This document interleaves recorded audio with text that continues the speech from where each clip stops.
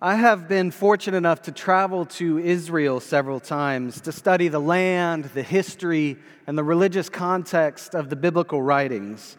I've walked in some amazing places, some of the same places that biblical heroes like Elijah and Samuel and Samson have walked. I've hiked trails that Jesus probably hiked. I've picked up stones in the places that David, who our story is about, picked up in order to defeat the giant Goliath. As you can imagine, walking in those places, hiking in those places, is a rather formative experience. And as I thought of the text for this week, those trips to Israel have come to my mind over and over. Particularly the points in those trips in which we're on our way to Jerusalem. We often plan our trips so that Jerusalem is the last place that we come to. After 2 weeks of hiking through the deserts, being the only people on trails and not seeing anybody else in the wilderness, you can understand the anticipation of coming into a holy city. There's a buzz among our people as our bus climbs the mountains towards Jerusalem. The energy is palpable. I imagine that our busload of people may feel just a fraction of what David and the people of Israel felt on this day marching the ark into this city. Usually on our trips, we come into the city of Jerusalem on a Friday afternoon, just in time to welcome the Sabbath, which begins at the moment of sundown. After a brief orientation to the city's geography from Mount Scopus, we make our ways down to the Western Wall, which is the place that is the closest that you can stand to where the temple once stood without being up on top of the Temple Mount. This spot is a holy spot for the people of Israel. As afternoon turns to evening, the square around this wall begins to fill. It fills and it fills with Jewish people all gathering to worship and to welcome the holy day. People recite scriptures and prayers are said in English and in Hebrew and in Russian and in more languages that you can imagine. Spontaneous song begins to erupt from different pockets of the crowd. And finally, when night falls and Sabbath officially begins, as one body, the people begin to dance. It's usually shoulder to shoulder by this point, and the body moves as one in circles as the people rejoice and dance and celebrate before their Lord, welcoming what is sometimes called Queen Shabbat. As David brought the ark into the city of Jerusalem, he danced, and the throng of people around him danced as well. This was a moment of rejoicing, a moment of celebration, a moment of unabashed worship. But it was also a moment of horror. There was also a moment of scorn in this story. And there's also a moment of political manipulation. You see, this ark, it goes by many different names. It's called the Ark of the Covenant, or the Ark of God, or the extended Ark of God to which His holy name is attached. This ark is itself a symbol. It represents several different things, and to have a better idea of what this ark represents, we need to talk about this ark's history and a little bit about the stories of this ark and the role that it played throughout the history and throughout the faith of these people. In the Exodus narrative, God tells the people to build a tabernacle, to build all of the holy instruments and the vessels that will go within that tabernacle, and the ark is one of these.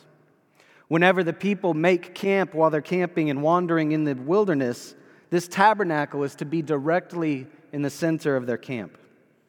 Within that tabernacle, there's a room called the Holy of Holies, and in the center of that room rests the ark. It's said that when Moses met with God within that tabernacle, he would go into that Holy of Holies, and the presence of God would appear between the wings of the cherubim. You can see an image of what that ark may have looked like in the bulletin that you were given this morning. When encamped, God's presence is always in the center of the camp. When the people move, the camp is broken, the ark is covered, and the ark goes before the people. And so the first thing that the ark represents is God's presence and guidance among his people. As the people wandered the desert, as they moved into the promised land, the ark was also carried into the battles that Israel fought. In the book of Judges, the ark is somehow consulted before a battle is joined in order to ask whether an attack should even be made.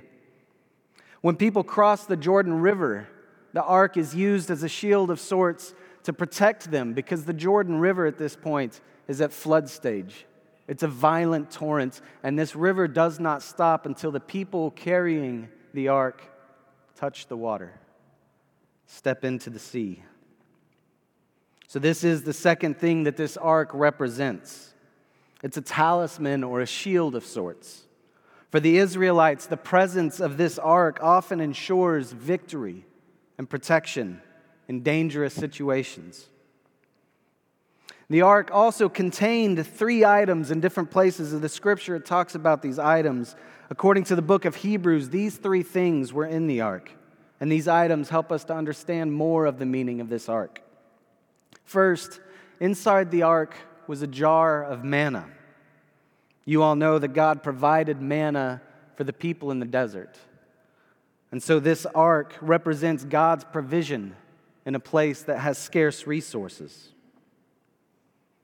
Next, the biblical accounts differ in the placement, but the rod or the staff of Aaron is always either in front of or next to or even within this ark. Aaron's staff was used in his confrontations with Pharaoh, with the confrontations with the gods of Egypt. And the staff also miraculously budded when the people of God determined who their priests would be. And so this staff represents God's supremacy in the realm of the divine and God's power within the world that he created. Finally, Moses placed in this ark the tablets of the covenant.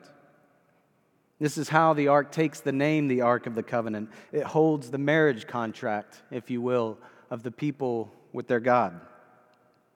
These tablets remind the people of the covenant that they have made and the God that they made that covenant with.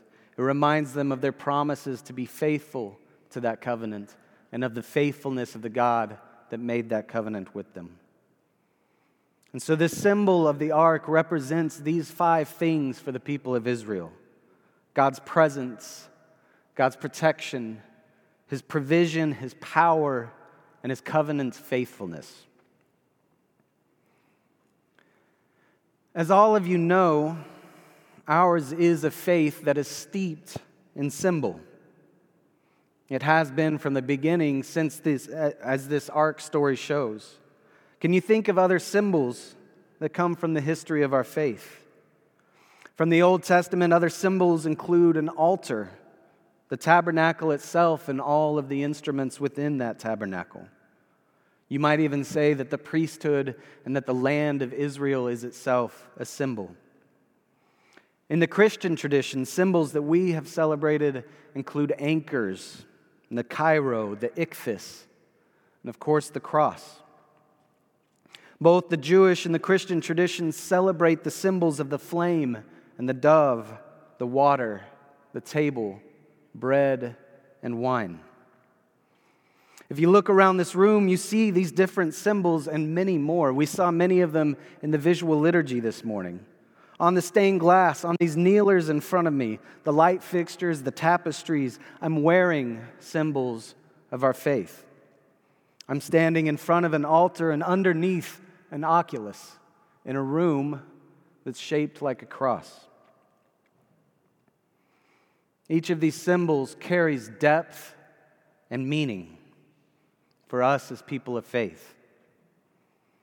These symbols call to mind the wondrous things that God has done in the history of our world, the wondrous things that he's done in our own lives and in the life of this church. But I do wonder something about all of these symbols. Do these symbols carry power in and of themselves? Was the ark an object that was imbued with supernatural power? And depending on how we answer those questions, what do we do with these symbols? How do we respond to these many symbols that we use in our life of faith and worship? In this story, the story of David bringing the ark into Jerusalem, we see a few different ways that people respond to the symbol of the ark, and I think that we can learn much from them. The first one is this, and it may be a little bit surprising. In this story, David initially uses the ark as a political tool. Chapters 5, 6, and 7 of the book of 2 Samuel describe the ways that David steps into, reinforces, and consolidates his rule as the new king of Israel. They're a very interesting collection of stories, and I encourage you to read them all, but mostly I encourage you to read the whole of chapter 6 because we left a lot out in the lectionary reading this morning. You see, this ark, it had become a somewhat forgotten symbol for many, many years. In the beginning of the first book of Samuel, even before Saul is king, there's a story that says that despite of the presence of the ark, the Philistines are able to defeat the people of Israel, and they capture this ark. And then the Philistines experience a series of bad events that they blame on the hand of God. And because of this, they send this ark back into Israel, where it eventually comes to the house of a family named Abinadab, and there it rests for years until this moment. It's seemingly forgotten. Now, David is certainly a man of faith, but he's also described as a particularly shrewd politician and monarch. David remembers this ancient symbol of the presence and power and provision of God and decides that he needs to bring this to his newly captured capital city to show the people that the Lord's favor rests on him and on his city. And David, however faithful he may be, then makes one of the many mistakes that David makes that cost somebody their life. In treating the ark like this political tool, he transports it in the way that the Philistines transport it, on an ox cart, drawn by livestock. But if you look at that picture, this ark has poles built into it. And it actually says in the book of Numbers that you must carry the ark by the poles. It's not to be moved any other way. Our selection of scripture this morning omitted a rather frightening story. As the ark is moved, the livestock stumble and the ark almost takes a spill off of the cart. Uzzah, who's one of the sons of Abinadab, reaches up to stabilize the ark and is suddenly struck dead. It's a shocking, horrifying story for those of us that read it, and David is horrified. It says that David shouted out at God in anger and realized that he could not take this symbol into his own possession. And it's not just because of the symbol. David finally realizes that the misuse of this symbol is the misuse of the God that it represents. And this God is an active and powerful God. To treat the symbol of God as a political tool is to treat God as a political tool, and this God will not have any of that. A second response to this ark comes from the character of Michal, the daughter of Saul, the former king. As Michal watches David come into the city with the ark, we're told that she watches from a window at a distance. She looks at David with derision and later confronts his undignified dance. Her physical distance from the action and the relatively short treatment of her in the story tell us pretty much all we need to know. She dismisses not only the ark, but the God that the ark represents. This woman, Michal, is an Israelite. The story of the Exodus is our own story, and yet she dismisses the reminder of what God has done for her and for her people. She sees only this man that is supposed to carry the dignity of a king, acting like an immodest town drunk. And so, in turn, Michal is dismissed by the author with one brief comment. So to her dying day, Michal, daughter of Saul, had no children.